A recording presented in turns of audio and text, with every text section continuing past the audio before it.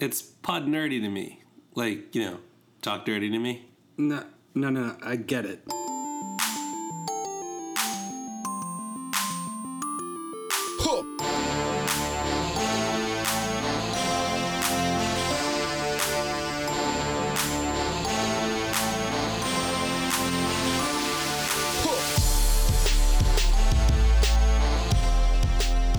Welcome to episode 90 of Pod Nerdy to Me, helping you curate your nerdiness 1 week at a time. We're your hosts, Mike. And Josie. This is our review of Blade Runner 2049, but before we get into that, it's been a while. What have you been up to, Josie? It's been a while. Yeah, a lot of busyness has occurred since New York Comic Con. We were finally able to, record that podcast. It was a big one. Yeah, we had to split it into two. Yeah, it was that big. I checked our previous, it's like almost an hour longer than our last Comic-Con podcast. Which means chock full of news for you readers. All that sweet-ass content. Listeners. Readers, listeners. Packing that sweet tent for you guys. I mean, who knows? They have voice to text or something. Maybe. Yeah. They're just more comfortable reading our podcast. That's how I would listen to our podcast. Oh, it's so much easier reading them when they're laughing like this. I'm kidding. One of the more notable things that we did was a silent voice. Oh yeah, that's literally a standout that I actually want to talk about is A Silent Voice. It's an animated film from Japan, anime, and it is about. It is such a depressing synopsis. It is about a deaf girl that goes to class like 6th grade and is constantly bullied by a boy that is just kind of mimicking the perceptions that other students have and acting them out unlike everyone else. Mm-hmm. And it increases to the point where the deaf girl has to leave school. Well, and it's really frustrating. Yeah. It is encouraged in silence, if you will. Yeah. And then it isn't until years later in high school that the boy wants to repent and try to make things better by, take away that guilt by actually showing kindness and concern to this girl, and he's changed his outlook on everything. Well, because of his bullying, ironically, he got. I didn't say he this. Gets bullied, and then it alienates him from all of his friends moving forward. We don't want to spoil this, so he just gets really depressed and stuff. Yeah. So, the only reason why he's coming to reconcile with her is because he's been trying to kill himself. And so, I mean, this movie is just so much. It is one of the most human movies I've seen all year. Yeah. Human is the perfect word for it. And it's just, emotionally gut-wrenching. There is literally no action. Yeah. and yet it is... No, there's one bit of action. There's one bit of action. one bit. But mostly it is just dialogue. Dialogue and monologue. Into a robot, and then no, I'm just kidding. Yeah, exactly. The deaf girl uses her hearing aids to skate. That does not happen, and I apologize for that. Sorry, yeah. It's just gut wrenching. It's relatable on so many levels. Yeah, and it's one of those movies that you leave being like, I'm changing my perspective on things, and then a day later you're like, I'm okay really the way hard. I am. Yeah. But that's just it. There are characters in this movie that do the same thing. Yep. Where they're like, yeah, we should be different, but also that's so hard. It's too hard. Yeah, exactly. But I'm not that bad, am I? But that totally goes to what you were saying earlier. It's such a human movie. Yes. And it's just no one tells these stories. Not even, definitely not animated here. No. That's crazy. That's nothing that deep, no. And then, but I've never seen this story ever.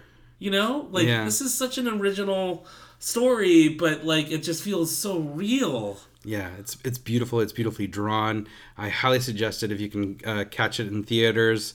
If not, please purchase it when it comes out, because I can't love this enough. Or rent it when it comes to digital. For the win. But For reals. yeah, it's definitely a for the win. Definitely along the lines of Your Name that came out to the States earlier this year.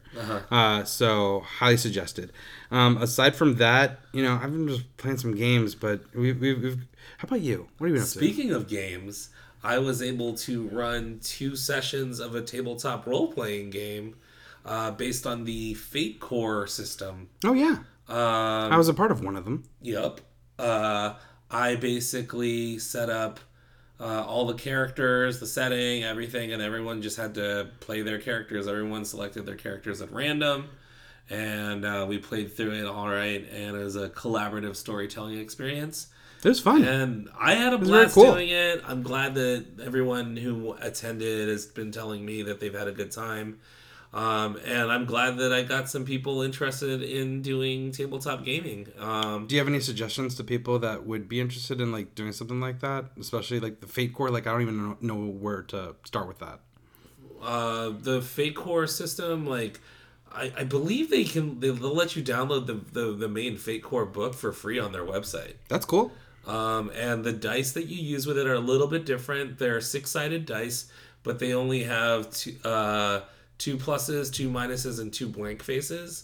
And basically the way that you roll is that you set how difficult something is, and then based on your stats, you add a certain amount of numbers to whatever total pluses versus minus the minuses, and then that's your number. Yes. It's really easy to do. Explaining the rules is pretty easy also, and it's a system that's very story based. So as long as your friends have good imaginations and are good collaborators and improvisers, you can have an amazing time set in any setting, telling any kind of story you want. Very cool. So I think that's why I really like Fate Core. Because of the kind of there's no hand holding really. Yeah, it's I would call it like a gateway game. Gateway drug? No, it's like a gateway game to larger, more complex. I can't get enough of these tabletops. I know Josie and I talked about going to that Dungeons and Dragons for Beginners workshop a couple of weeks ago. That was the gateway drug. That was the real gateway drug for us.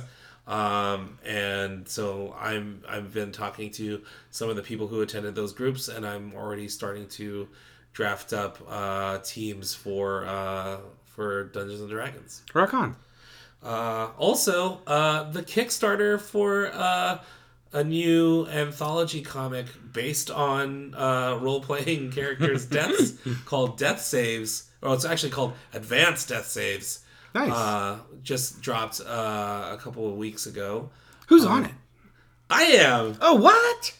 It's my first actual comic book story that, if this thing goes through, it'll be the first thing I've ever written that's been published.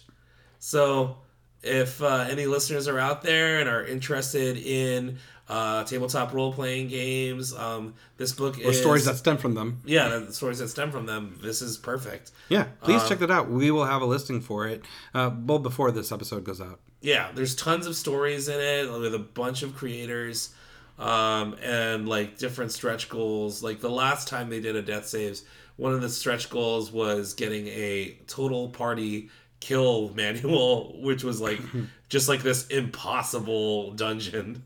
But yeah, it just teaches you how to be a more vindictive, more destructive dungeon master. Oh, okay. I was hoping you'd say person. I was like, I'm already there. But yeah. So if you can go and support that, just search Advanced Death Saves Kickstarter and give us your support. Awesome. We are 2/3 funded and almost there. So yeah, that's basically been it for me though. So we are going to now shift into our review of Blade Runner 2049. If you haven't seen it yet, this is going to be a spoiler cast, so go ahead and go and watch that now. Or if you don't care, just keep on listening. The way that we do this is that we're going to give you a quick plot synopsis, then we're going to break things down in terms of writing, acting and casting, talk about the direction / production qualities, and then our overall nerd out moments and facepalm moments. And then we're going to deliver a verdict.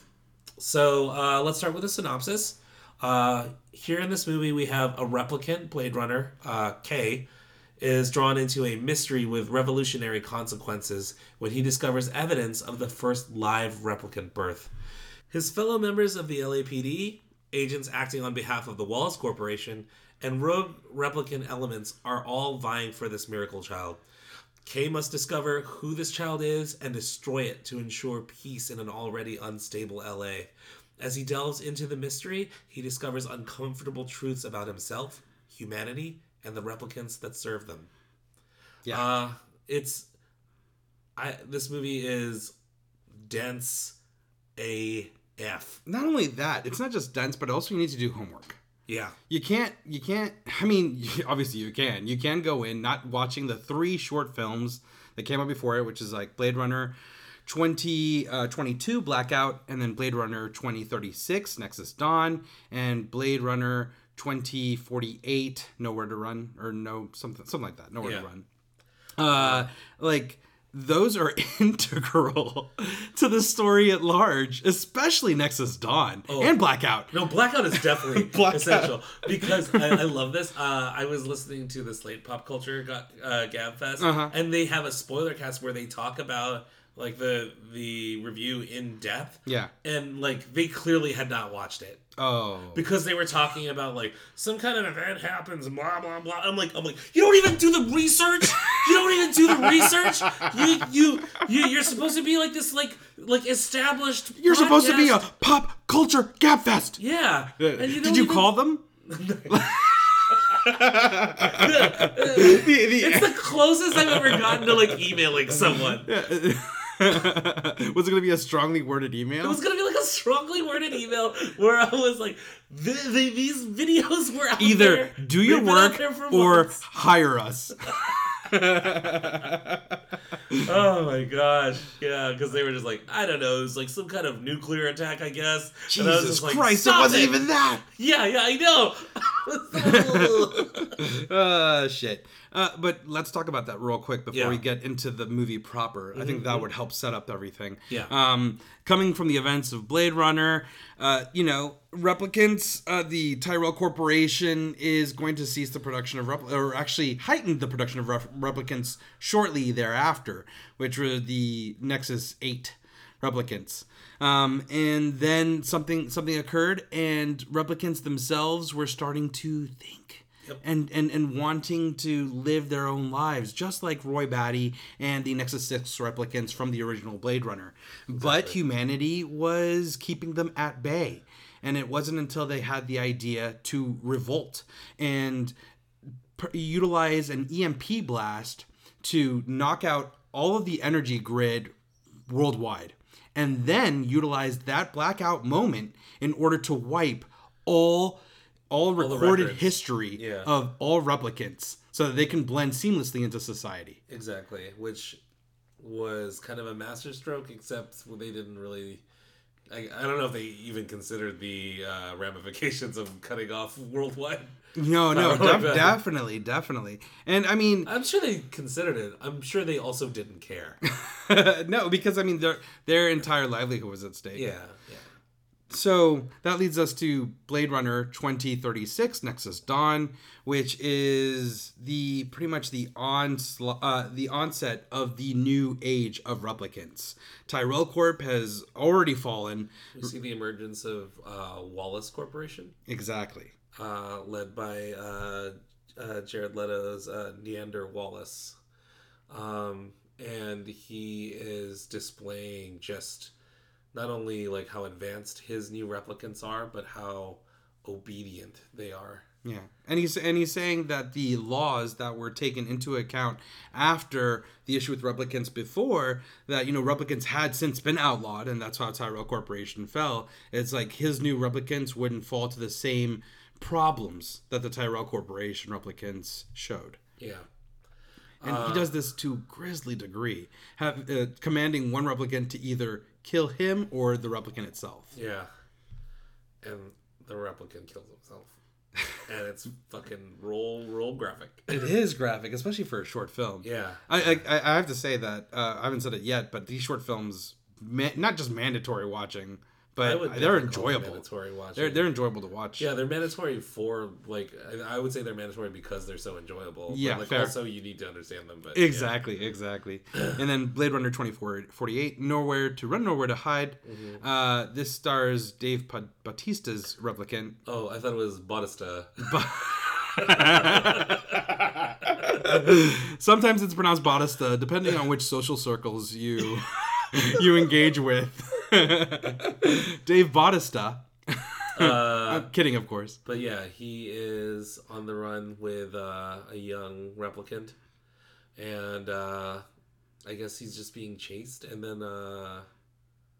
Well, he's in hiding. And it's more like he doesn't want anyone to recognize that he is a replicant. Yeah. And it's definitely a throwback to, like, the original Blade Runner when those replicants were on the run. Exactly. Very much so. And it definitely highlights the knowledge that this replicant has. I mean, he looks like a big bruiser. Dave Bautista, I don't know, like, it's hard to convince me that he's a scientist. Yeah. But no matter how scraggly you make him look, like, having him grow out his actual hair though was a good move, because I was like, he looks terrible. But in the original Blade Runner, the opening text scrawl, it was saying that, these replicants were created and their intelligence mirrored the biogeneticists that created them. So they're incredibly intelligent. They're capable of doing these things. And that's what he was doing. He was utilizing his own intelligence in order to create these things that he would sell to some kind of like pawn dealer of like human parts or something. Something. Like some kind of like biological upgrade or replacement. Exactly. Yeah. But unfortunately, it ended with someone that he cared about being threatened and then violently provoked, and he took matters into his hand and killed them. Yeah, you see the bruiser. It's come pretty out violent. that. Yeah, exactly. But then that forces him to leave his safe hold. Yeah, and kind of go on the run, which I guess leads right into 2049. Yeah, right into 2049, where you see him like living on that weird protein farm. Yes, exactly, and that's how the movie opens. Yeah.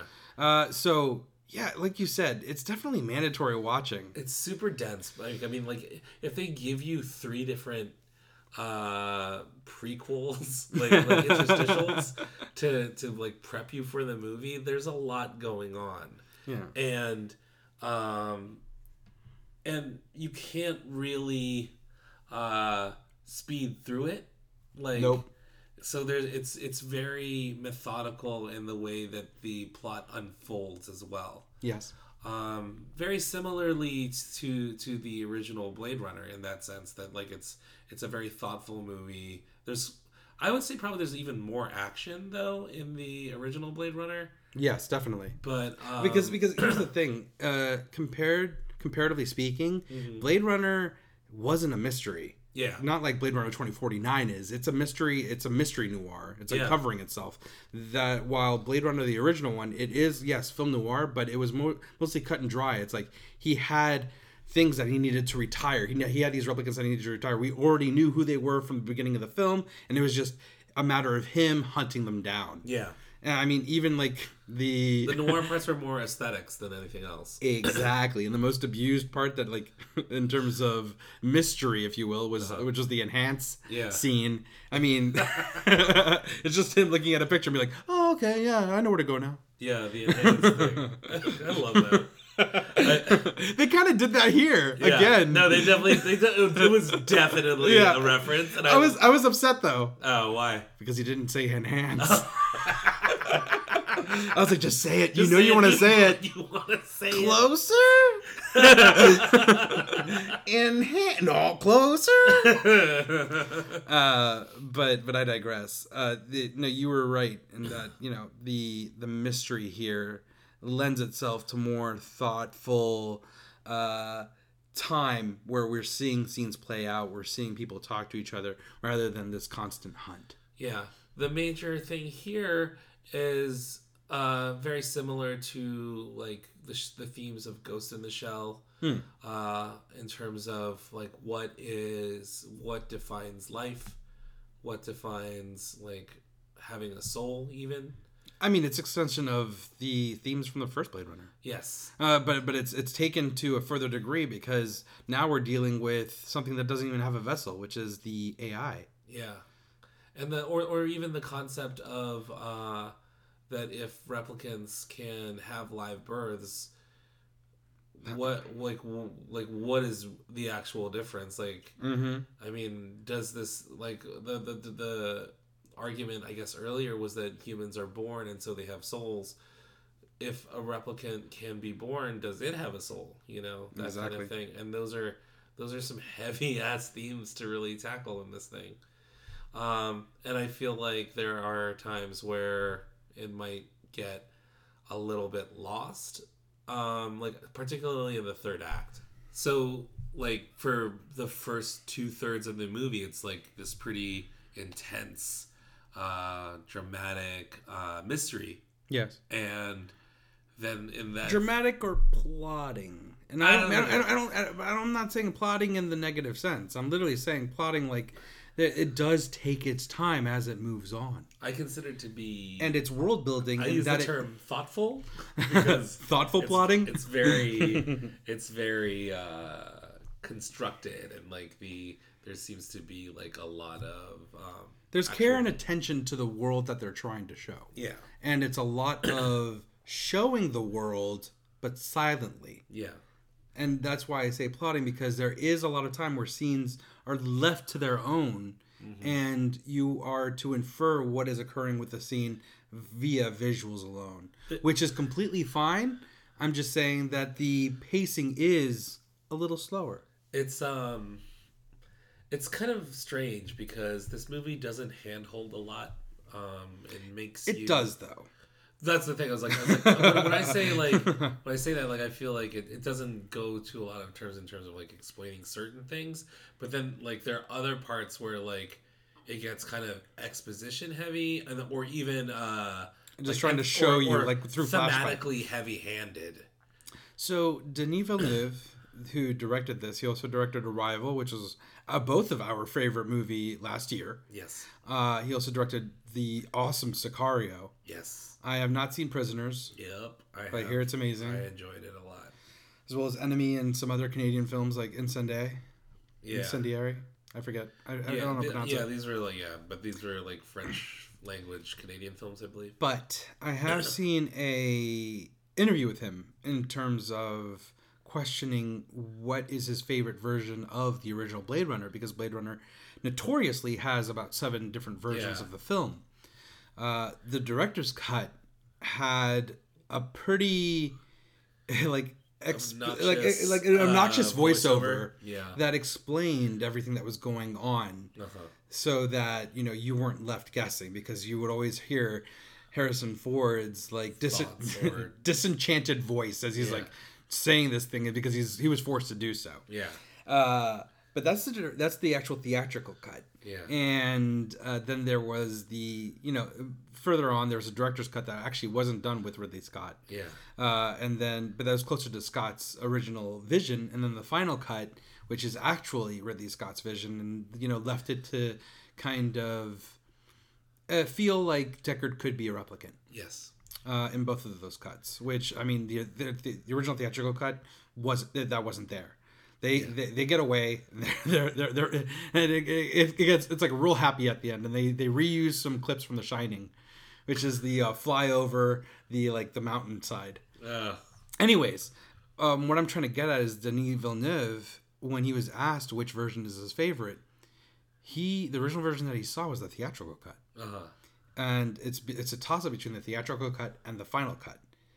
And so I think in an homage to the theatrical cut, where we have the more like explanation heavy sense of the movie, he's doing that here. Yeah, but with a little more class. A little bit. A little more class, but I mean for the reoccurring film goers such as ourselves, it's kind of like, you don't have to keep showing us this. Yeah. And Blade Runner isn't like that. At least the final cut is. Yeah. We just recently saw the final cut. It makes me wonder how much studio interference happened in this movie. Only I don't because think much because of that freaking running time. the runtime is huge and it is still kind of plotting, but like there are things that happen in the third act, primarily meeting with Freysa and the like replicant resistance. Yes. Like that sets up possible sequels like that are going to be more like just replicants versus humans. That just like kind of smacks of like studio like franchise. Yeah. Build the universe. Yeah. Yeah, if anything, it's kind of odd, at least the way that I interpreted it, because the original Blade Runner, it felt pretty. Even the theatrical cut, it felt kind of cut and dry. Yeah. In that L.A. was in this way, and it's going to be this way, especially even when we leave from the film. Yeah. And the replicants. They took care of those replicants. Those replicants are done. And they're probably going to take care of replicants in general because they are a nuisance in regards to, the threat that they could be, the perceived threat that they are. Yeah.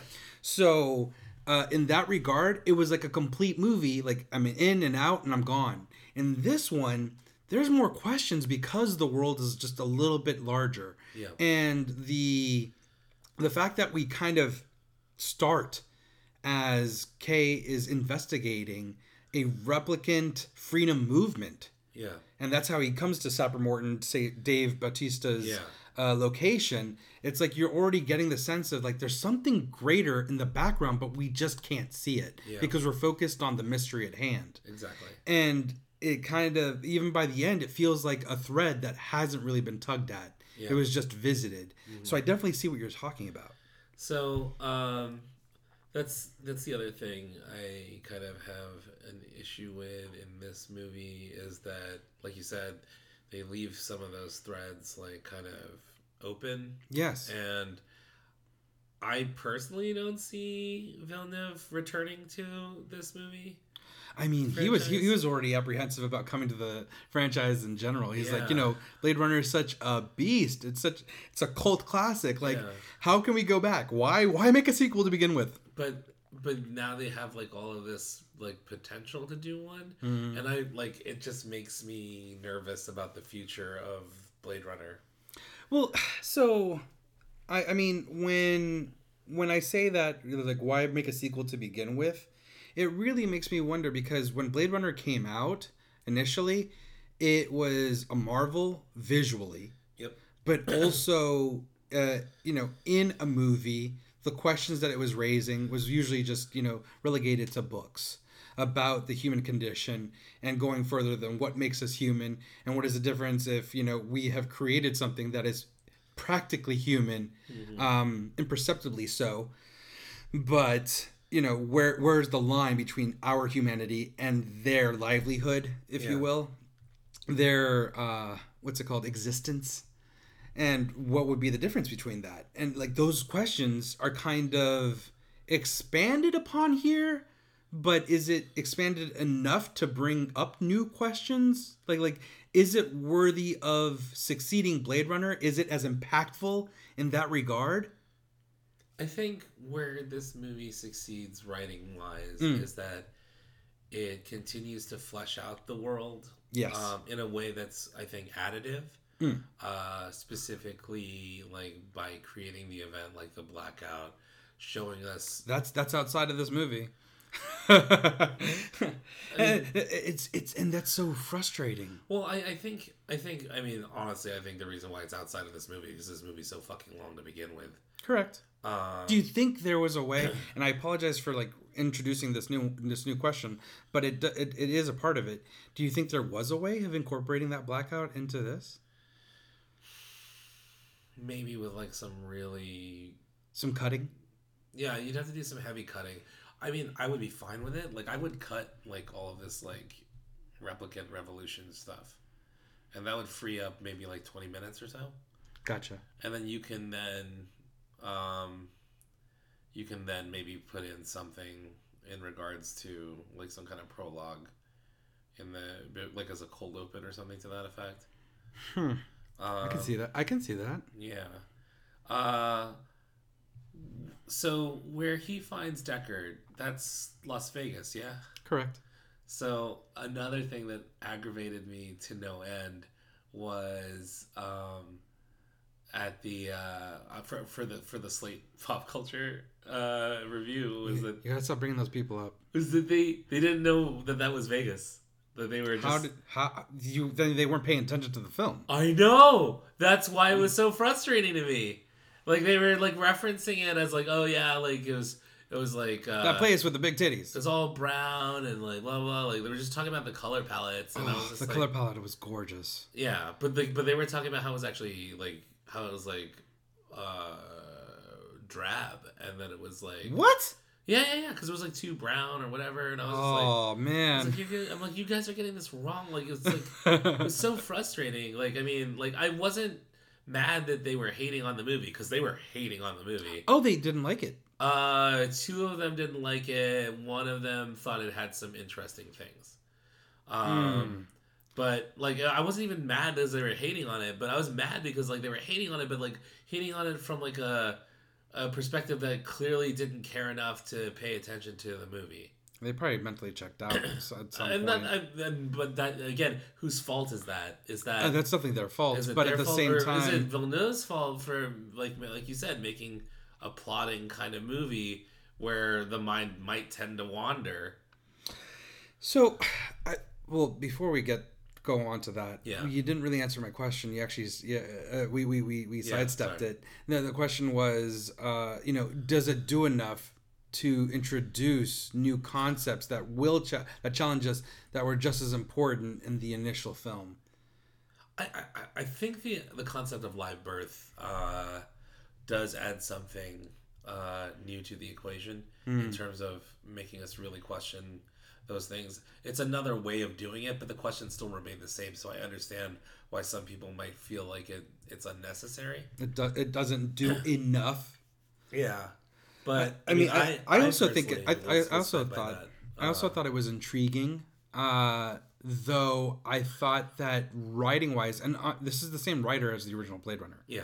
So that's already huge in and of itself. But in terms of writing and screenwriting, but I guess the conceit here that Wallace is unable to replicate. Funny enough, replicate what Tyrell did so many years before. Yes. I find that to be extremely odd. I mean, Especially since he's made like these really obedient replicants. It was just I found as a writing like. you have the blackout. Remember, so Yes, like of course. records of how Tyrell made those leaps probably not in the record anymore. So there's also something to be said, like maybe Wallace wasn't basing his designs off of Tyrell's, and so he would need some kind of bridge, and that's what finding the child is so important. We should mention that the reason why Wallace is so heavily pursuing this child is because he's looking for A way for answer. replicants to replicate. Yeah, because he can't make replicants Fast enough to accommodate all of the need for replicants for all of the terraforming and colonization needs of expanding humanity out beyond the 9 planets that are already colonized at this point. Which again leads me the whole time I was watching this. Also, the other thing that was in the back Wanted of to my see those head- planets. One, I wanted to see those planets, but two I've I always was wanted like- to go off world, dude. Two, I was like, this is fucking like this could be like Exo Squad in no time flat. The only difference I need would you be, to like, explain that to me and any viewers that don't have much Exo Oh. Squad. So Exo Squad was like a 90s cartoon that in my mind, like for an American cartoon, like really approached as close as you could get to like the maturity of an anime in like the early 90s. Okay. Which is kind of remarkable if you really think about what the cartoons were like from America in the early 90s, with the exception of course like of Batman the Animated Series Okay. and the X-Men Animated Series. Yes. But Exo Squad was a distant future where man had created a slave race, essentially, called Neo Sapiens, that were artificial living beings. And they used them to terraform Mars and Venus. And we were living on those things. And then there was an uprising of the I almost said replicants of the Neo Sapiens, and and then now there's a war going on between the two. And what ended up happening like throughout the thing was like just like seeing like who the good guys and bad guys were. Yes. Like at one point there's like one noble Neo Sapien who's fighting on the side of the humans. I think his name is like Marsalis or something like that. Yes. And then there was like an evil one. The head of the Neo Sapiens was named Phaeton, and like I can't remember if it was a flashback where you learned that like Phaeton and Marsalis were in the same slave colony, and Marsalis was actually the one that was for the uprising. Yes. Or if it was the other way around, and like eventually Marsalis comes to the thinking of Phaeton, and then Phaeton switches his thinking and joins the Exo Squads or whatever. But something to that effect. But like a lot of emotional maturity, a lot of discussion of like, why are you any different from us? Like we're living, breathing beings who have progeny just like you, and you're treating us like slaves, you know? So It's like the we whole time- created you to be this way. yeah, That's the whole why. time I'm watching it, and like the whole point of them creating them was to get us off world. So I mean, Same idea. same idea here, and I was just like, what Exo Squad? I like that. But going back to the movie, in terms of the writing, like I don't know. I found a hard time thinking that even though Wallace is, hasn't found the missing link with Tyrell, that him even being able to create these high grade replicants, if you will, the Nexus 9 series, it was harder for me to believe that he's able to create, the complexity of the human brain, but not a reproductive system. So what I was thinking is that this is complexity. We think complexity of the human brain, but there's that like unabashed obedience to the humans. Yes. And like prioritizing human lives and stuff like that. Yes. So maybe they're not as complex as Tyrell's because they're not as human. Isn't that right? Do you think Wallace would do that, though? What? He would limit them that way. Yes. Because, I mean, everything that we've seen from the world of Blade Runner suggests the opposite, in that these replicants are just as smart, if not smarter, than humans. I mean, like, when I say limit them, I mean, he's limited them in the sense of, like, they don't have the free will that the Nexus 6s had. And that's another issue that I have with this movie, is that, like, with the expanding of the story and what's going on with replicants in general, why do they let replicants roam free? Like, why does K have a place to live by himself? Like, he should be, like, kept in a closet and turned off. Well, I mean, that's why they have those checks to see if he's at his baseline at all times. Yes, I do realize that. In some ways, he is in a cage, or at least on a leash, a very short leash. Mm-hmm. What do you think about the parallels between, or like, I mean, so I feel like, especially in this movie more so than anything else that I've seen Villeneuve do, is that he and maybe the writers are introducing a lot of interesting concepts that bring up a lot of interesting questions, but then don't really answer them. Ooh. Okay. So can you give me an example? For instance, Joy is an artificial being also. Yes. So, but she's less real than the replicant, and so is she like a third class citizen in all of this? Like, does K view her in the same way as we view a replicant? Clearly not. Does he clearly feels bad for her in the same way that he might feel for himself in terms of like he's not a real person, quote unquote, and like he's trying as much as he can to give her a real experience, like because he buys that portable The emitter. And then she is also in turn trying to help him feel more realistic. You know, That's I love that actually. I love that about this movie.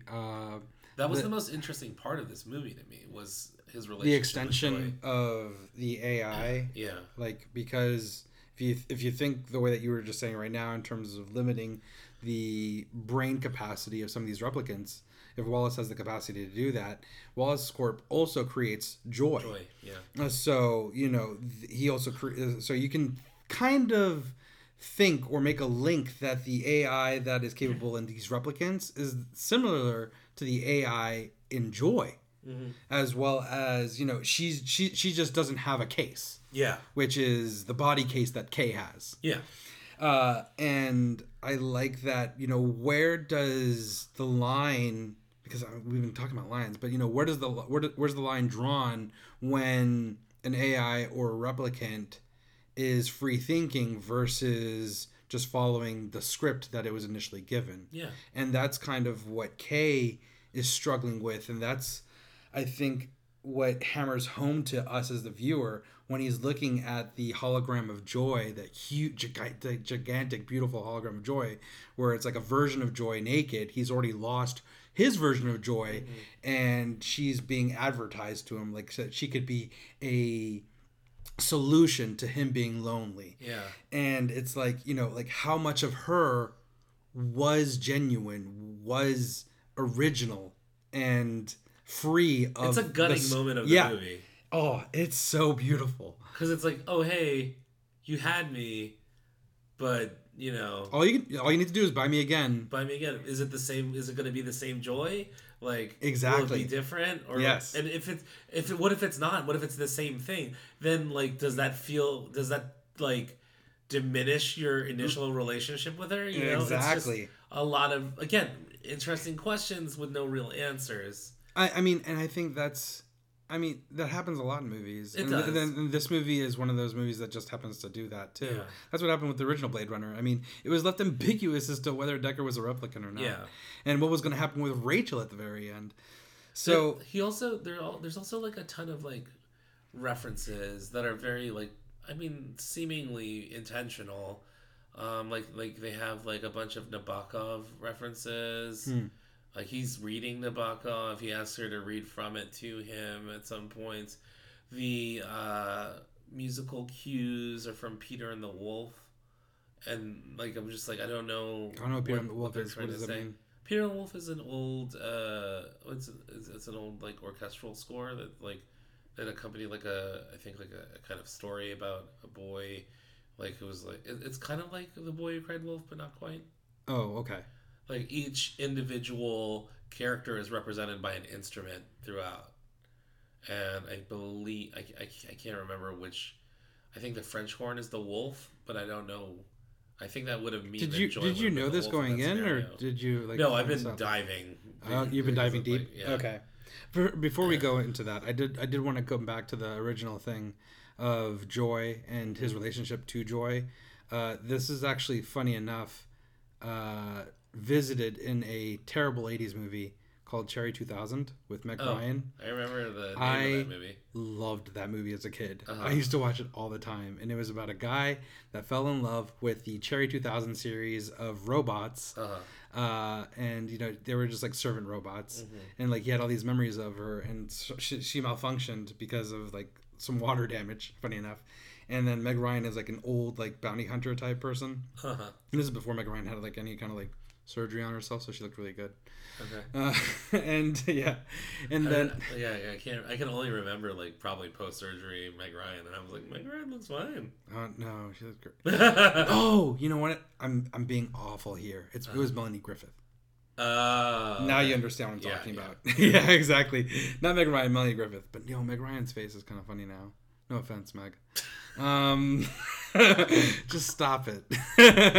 Anyways, I just wanted to say that he goes ahead and has a relationship with Melanie Griffith as he's trying to find another copy of the body of Cherry 2000 so that he can put the memory unit in this new copy and have that relationship all over again. Right. But then he realizes that it was all just coding and that he wanted something real. Wow. So yeah, very similar. Exactly, very similar. But going back to the Peter and the Wolf situation, can you expand on that? Like, what do you think? How does that work? No, that's into the thing. narrative? I don't know how it would fit in because, like, if it's the French horn, then that would indicate that Joy is the wolf, maybe. And then what? That makes no sense. Why would Joy be the wolf? Because the musical cue is the French horn and the For French her? horn. Yeah. Oh, So, is that the sound that's that the happens sound when she whenever boots up? pulls up? Yeah. So I don't know.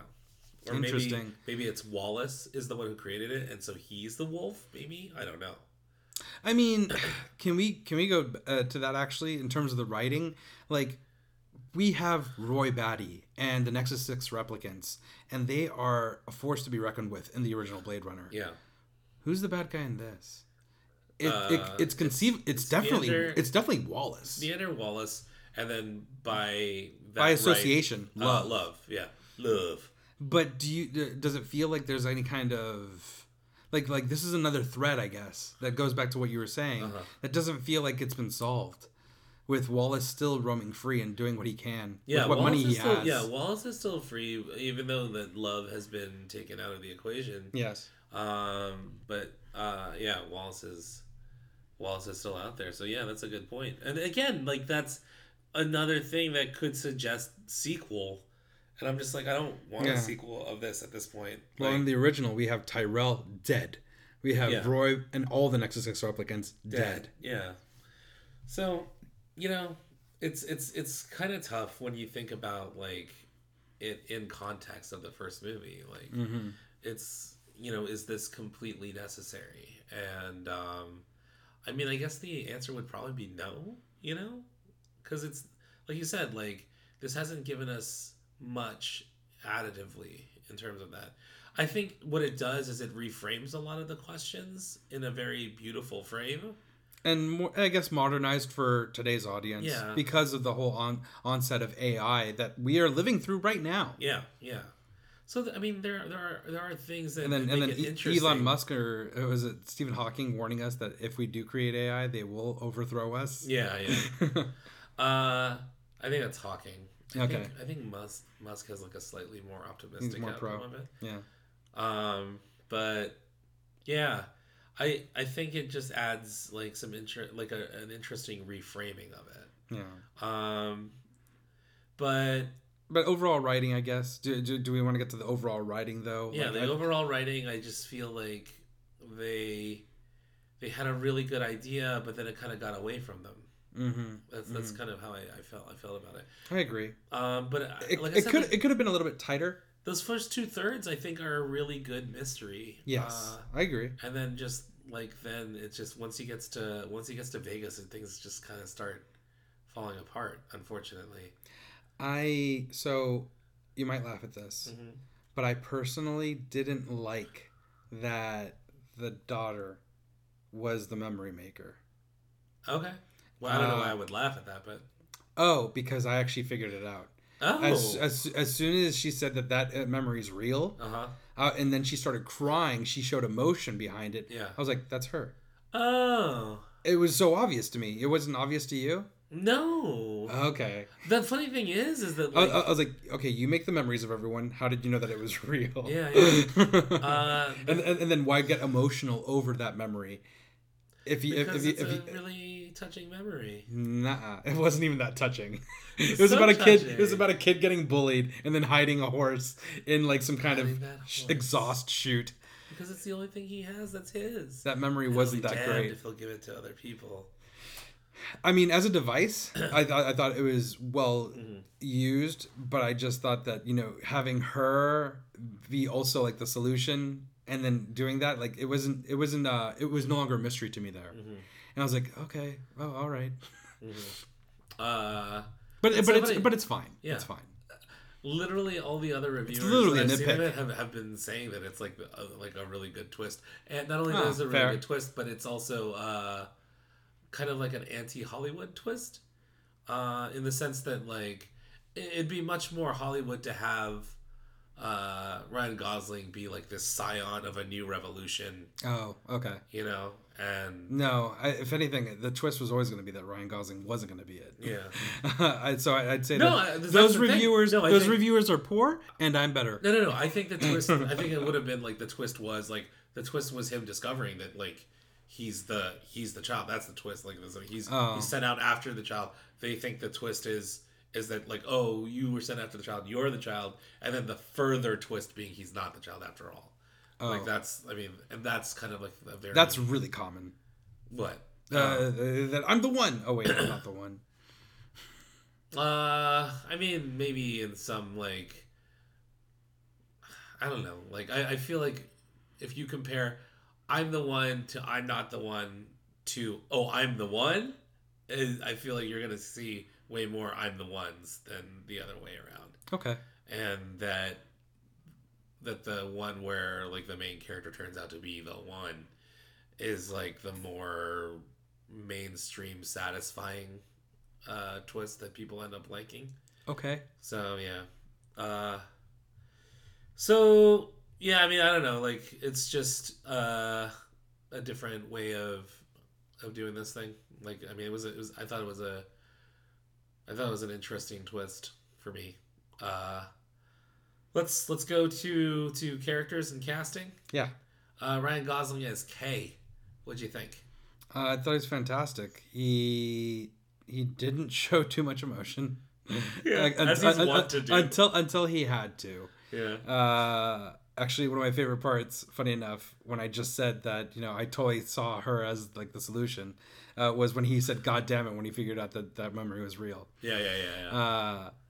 That got me. I was like, whoa, Yeah. so mad. He is mad.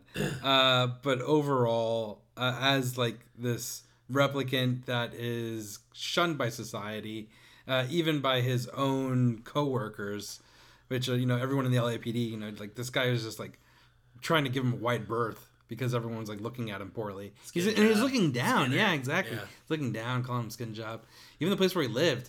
Again, it really opened up questions to me, like, why are these people allowing replicants to live out in the open if they are so widely ostracized?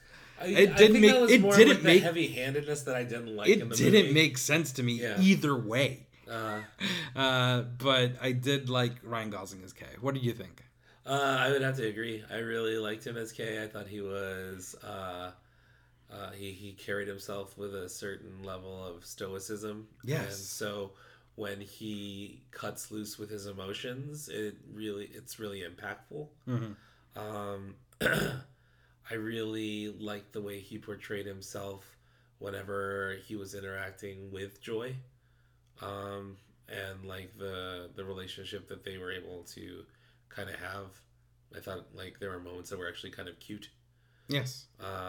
I mean, to extend it to Joy as well, I thought that the relationship was very much solidly based on their acting together, and they did a fantastic job.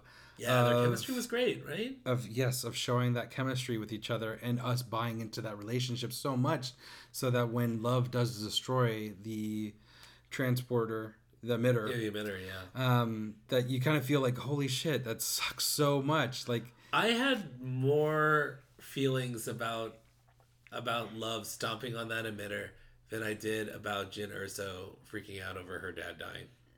I mean, I don't even know what Rogue One is. It's not a Star Wars movie.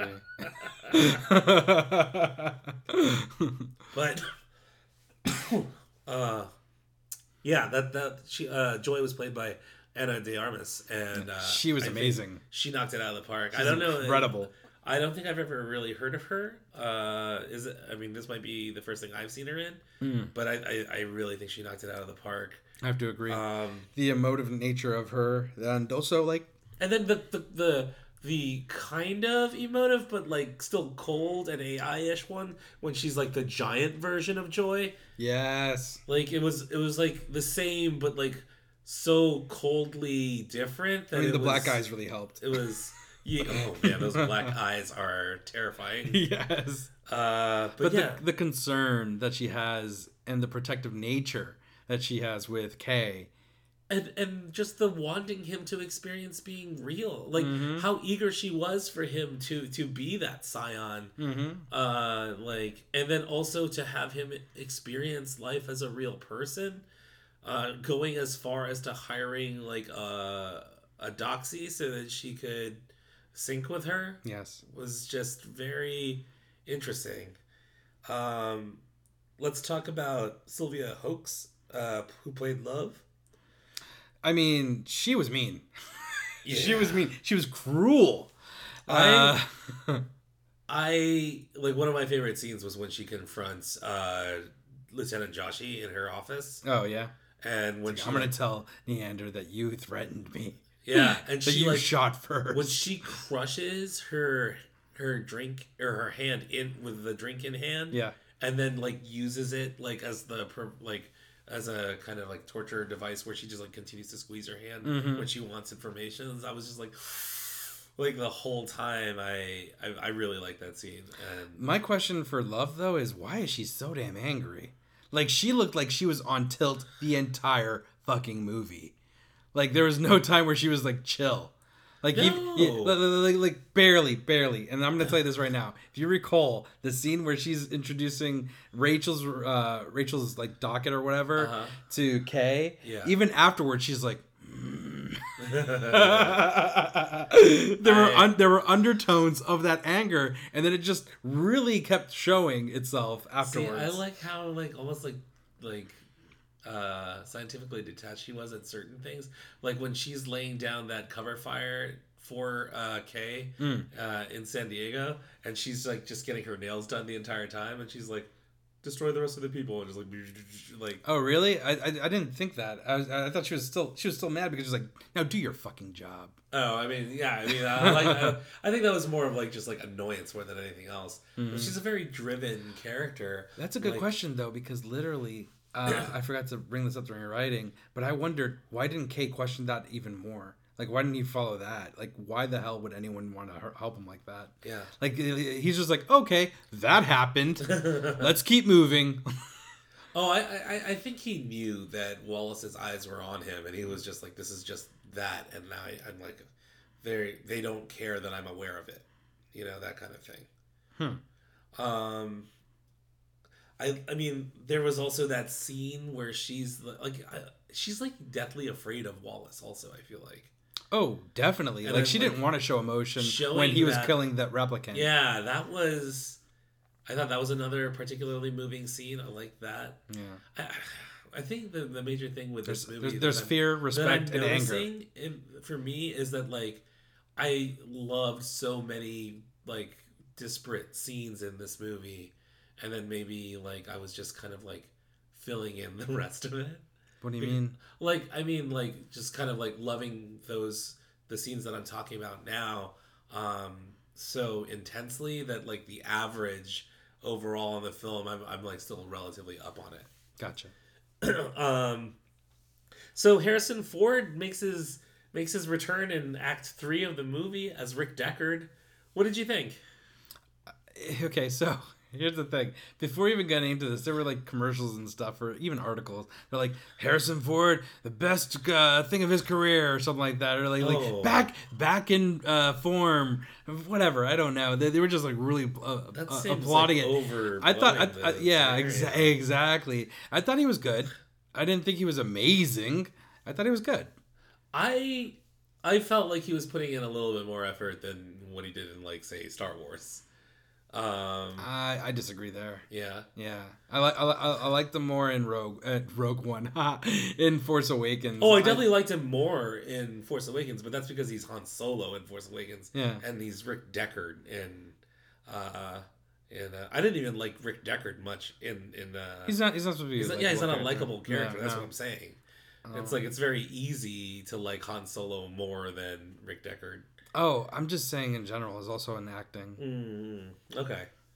Yeah, I don't know. I felt like maybe my nostalgia was taking over more in The Force Awakens and in the way that I view it, like in the way I view him more than it was in Blade Runner. But Yeah, I personally wouldn't say, I wouldn't go as far as to say like, oh, he's back or whatever. Yeah. I don't know why. I don't know why, But I mean, but I think, like I think said, he I did thought he well. was good. Yeah. I think he did well, and I think like he really got into Rick Deckard again, like that, like he's able to kind of like really, really act his part in this way, like because I don't know, man, I just feel like he's getting kind of like Harrison Ford is, it just seems to me like he's like over movies sometimes.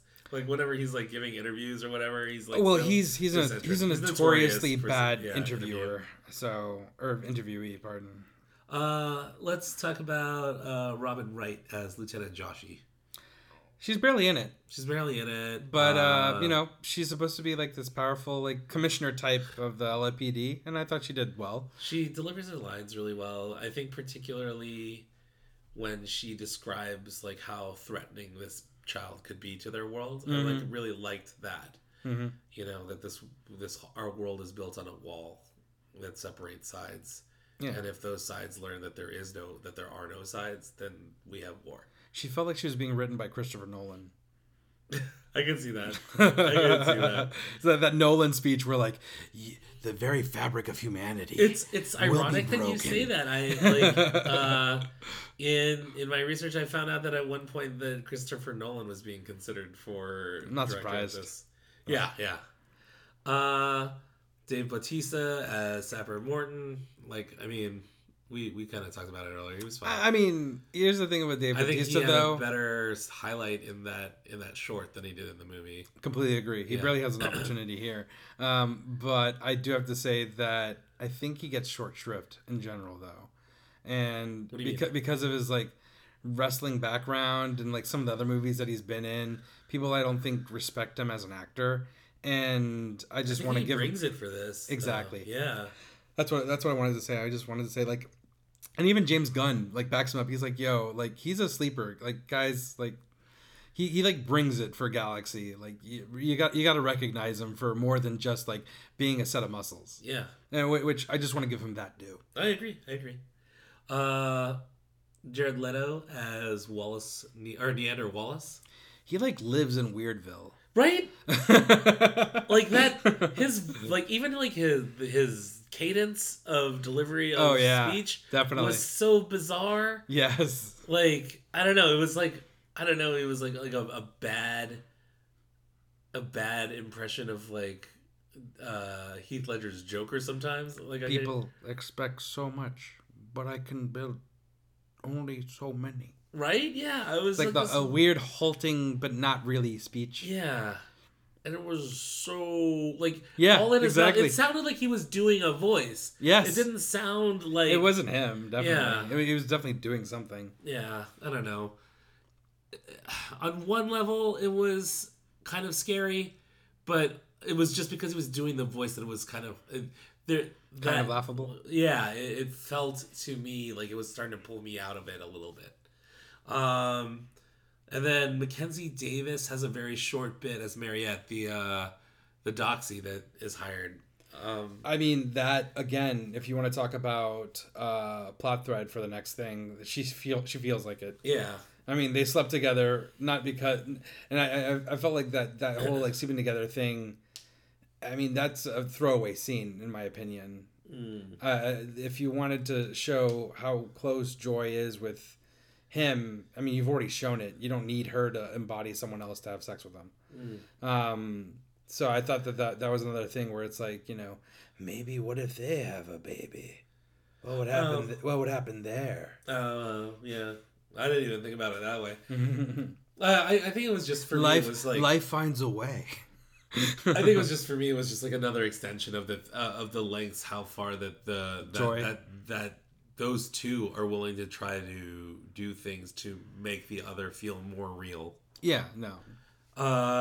Yeah. So I guess we can move on to direction and production. What about Rachel? Oh yeah, Sean Young reprises her role as Rachel. I mean, we can lead into production with this because this is one of the most amazing effects of like de-aging that I've seen in a long time.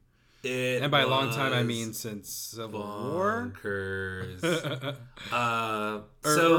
Sorry, Galaxy. Guardians of the Galaxy Volume 2. I had been discussing this with a friend of mine, and she said that Denis Villeneuve had seen Rogue One, ironically. Yeah. And like looked at what happened with Princess Grand Moff Leia Tarkin. and Grand Moff Tarkin, and he was like, Nope. There is no fucking way I'm going to allow my Good. movie to look like that. And so, like, they must have poured, like, a shit ton of money into that. Well, so I did read a little bit of how they did the effect. So what they did was they studied Rachel from the original film, and then They found they an actually actress, right? got Sean Young Yeah. and an actress that looked similarly to Sean Young, and then had Sean Young like Teach teach her her how to do the be her. movements. Yeah. And then like shot it not only with this actress but also with Sean Young and composited her face. Yeah. And then like did a little bit of like some CGI trickery in order to de-age Sean Young's face as well. Amazing. There was like some extensive work in this, and it looked phenomenal. That shit made like the Iron Man and the Ant-Man things look like kind of like shoddy in comparison. That's an exaggeration. Robert Downey Jr. in Civil War was pretty damn great. Yeah. I didn't see the Kurt Russell one though in Guardians 2. Oh yeah, I forgot about that. But I heard that one's really good. That one's really good as well. But what I wanted to say is, what did you think about LA in general? At least this version of LA, it's not as bright from the sky. But at the ground level, it was pretty bright when Kay was like that one area where he initially meets Mackenzie Davis's character. Yeah, Mariette. No, you're right. I think what this is a natural extension of The blackout. no, not only the blackout, but like if you think about it, like 30 years of like urban crush, like just like the wide open spaces that allowed you to have like those huge neon signs are now like much closer together because like you just need the space for people.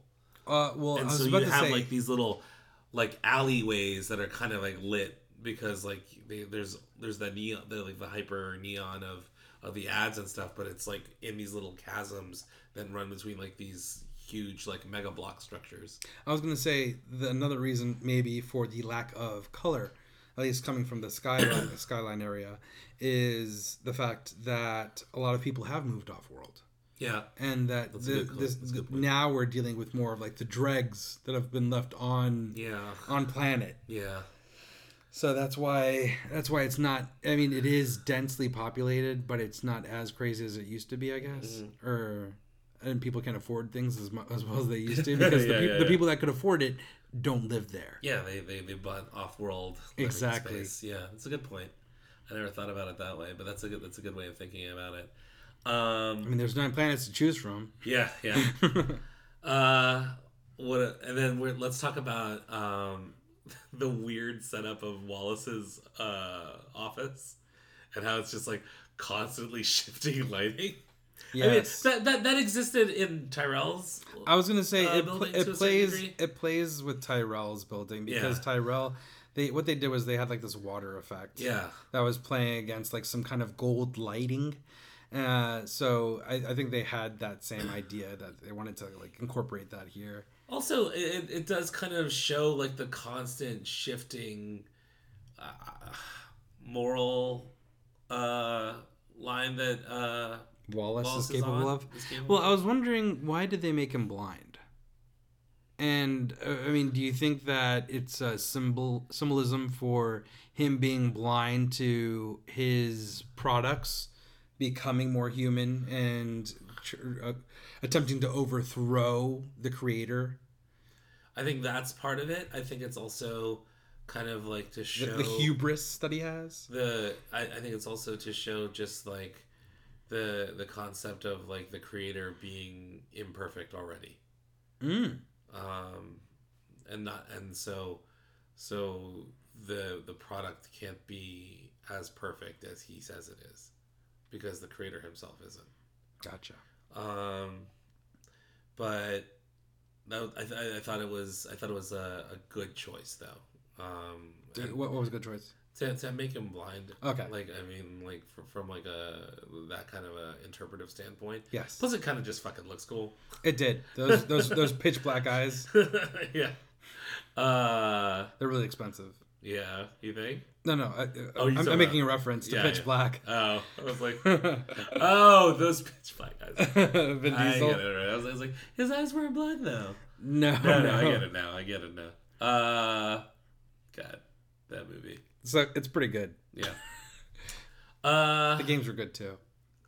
When we did see the ads, though, I The liked, holograms. Yeah, I like that they were just like extensions of the ones that we had already seen. Like, for instance, Atari is still a thing in a big thing. I mean, I know Atari is still technically a thing, and No, I know what you mean. Trying to make a comeback now, but like Pan Am is definitely still a thing. Yes. In 2049.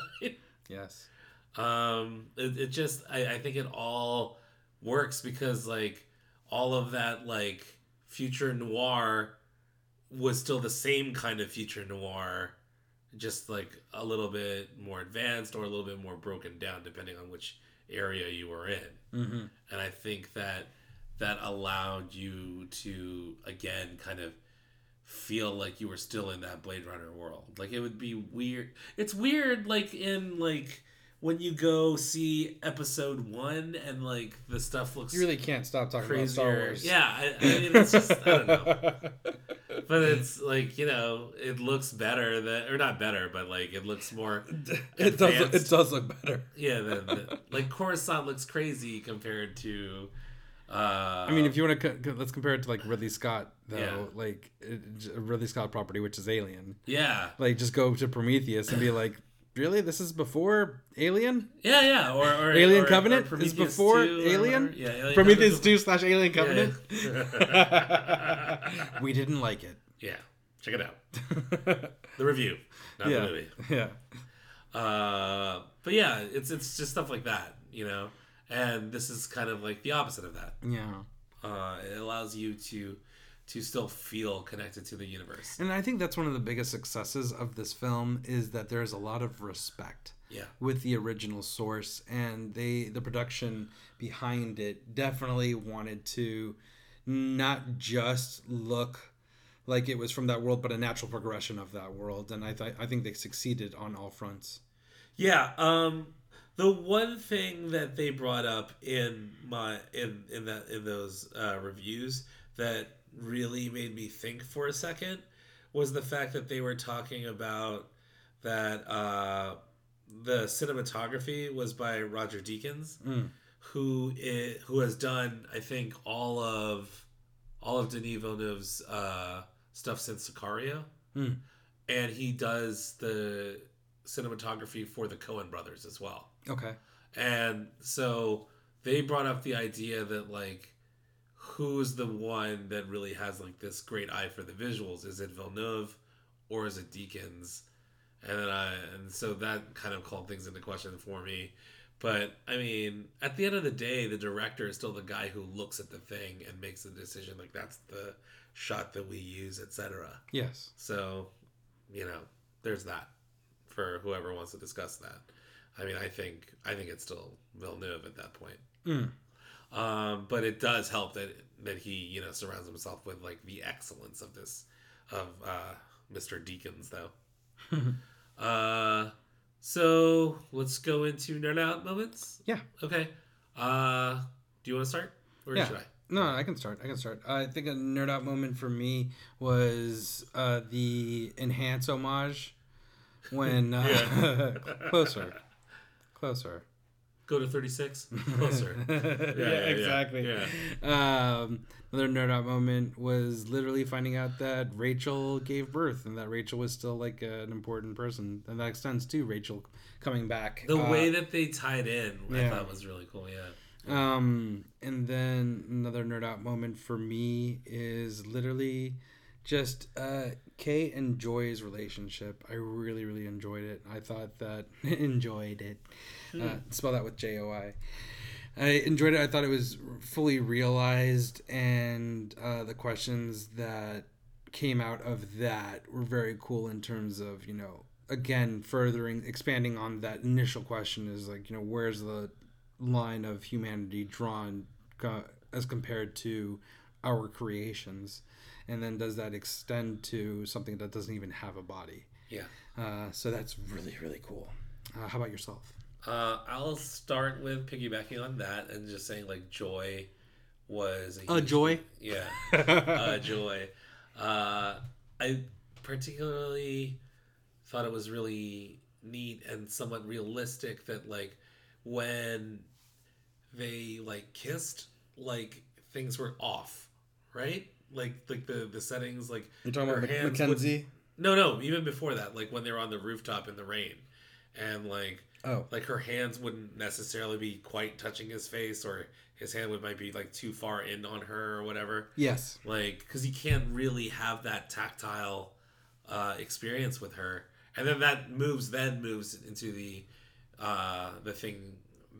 love scene with Mackenzie Davis, and just like the way that they synced up and then would desync occasionally. Yes. Like I thought that was a visually arresting part of the movie. Mm-hmm. Another nerd out moment for me, I would say, would be just that, particularly that scene, that intimidation scene with Love and Joshi. I just really enjoyed the animosity there and the intensity, and then overall just like the cinematography was insane balls. Like every shot was gorgeous. Yes.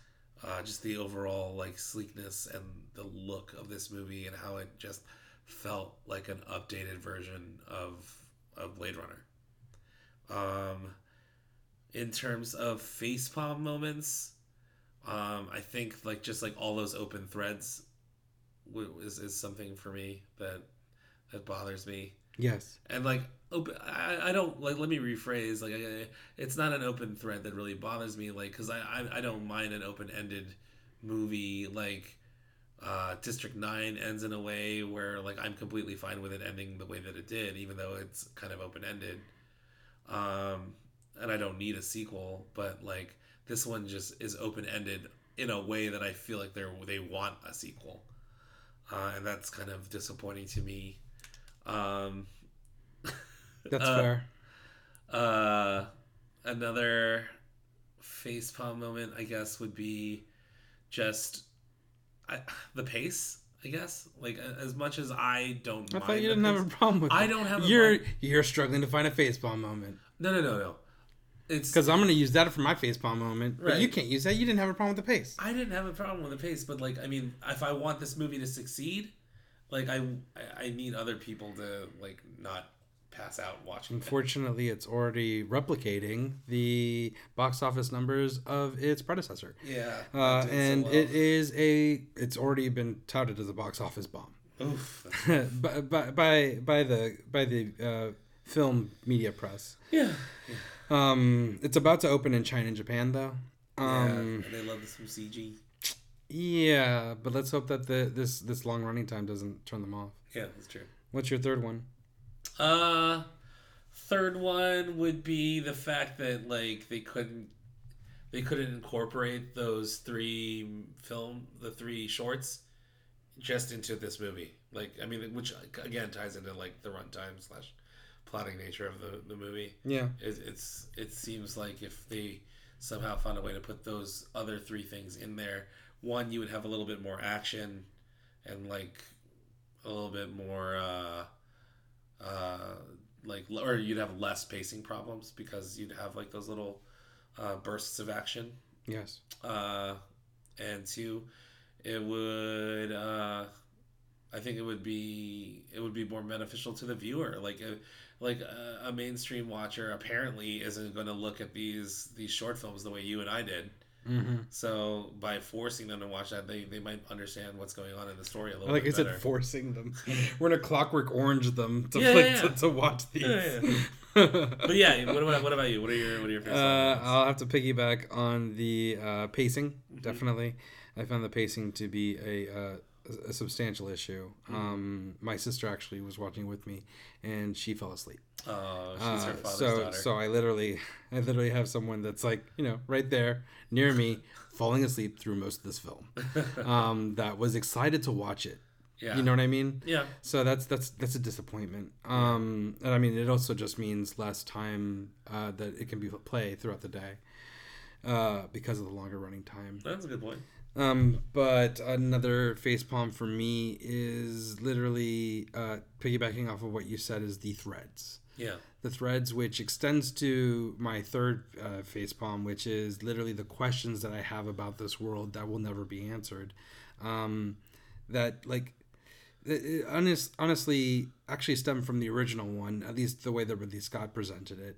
Because why the F would a replicant be created in order to hunt replicants and then be allowed to be, like, roam free in LA and live just the way they want to? Oh shit, you broke it. Oh yeah. No, Going there. I didn't think about that, and then Tyrell allows this replicant that he created in his house, and then allows the farce to continue. And it's like, oh yeah, why don't you ask Rachel? Now I can't wait for now I literally cannot wait for the how it should have ended / honest trailers for this movie.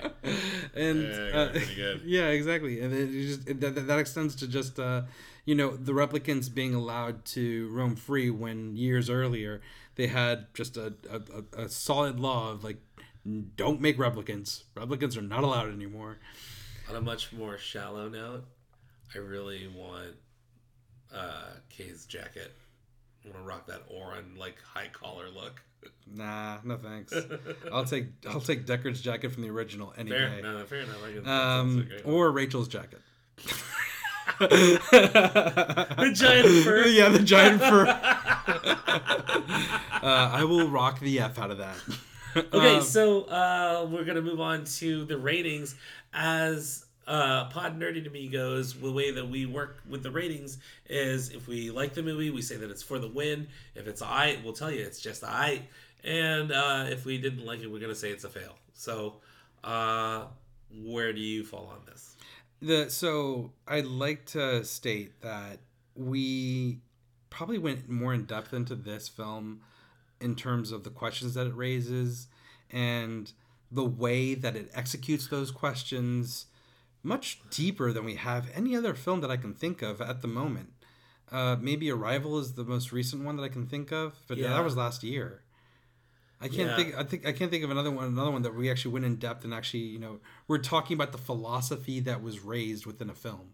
I think we did something similar with Ghost in the Shell, but just pointed out how it was poorly executed. And and just like this, if you're trying to say this, which is we know you're trying to, then why did you do this? It was unfortunately too derivative. Yeah. But this one, the reason why we do this is because it is so sophisticated in its storytelling and where it's coming from. So it does require a more extensive look into it. So with that being said, I thought that the questions that it does raise, even though it isn't as genre defining as its predecessor, I thought that the overall package was beautifully produced, directed, and acted and we didn't even talk about this, a fantastic score with Hans Zimmer, and I forget who the second composer is. I only saw the Hans Zimmer name, but I thought, like, this makes sense. Yeah, I thought that it was very evocative of both Vangelis' score, but also, like, kept within the world setting tone that the original had. Sure. And how beautiful this film looks. It's a treat to view. So I'd have to definitely give this a for the win. Yeah. I'm very much. I will be purchasing this on Blu-ray. Yeah. And I'm wondering if there's ever going to be a director's cut where they get rid of those flashbacks. Yeah. That's hilarious. How about yourself? I'm gonna have to agree. This is the kind of thing I want in a sequel, in the sense that it is evocative of the first one.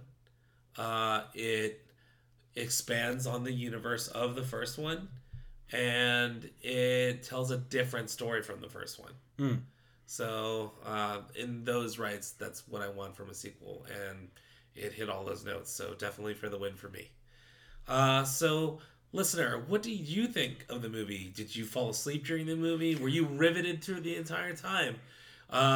Did you think that you'd rather see Han Solo pop up than Rick Deckard?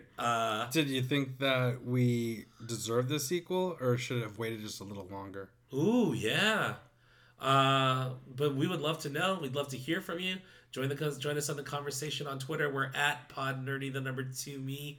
You can leave a note or ask a question on Tumblr at podnerdy2me.tumblr.com. Leave a note on Facebook at facebook.com/podnerdy2me. You can always email us at podnerdypodcast@gmail.com.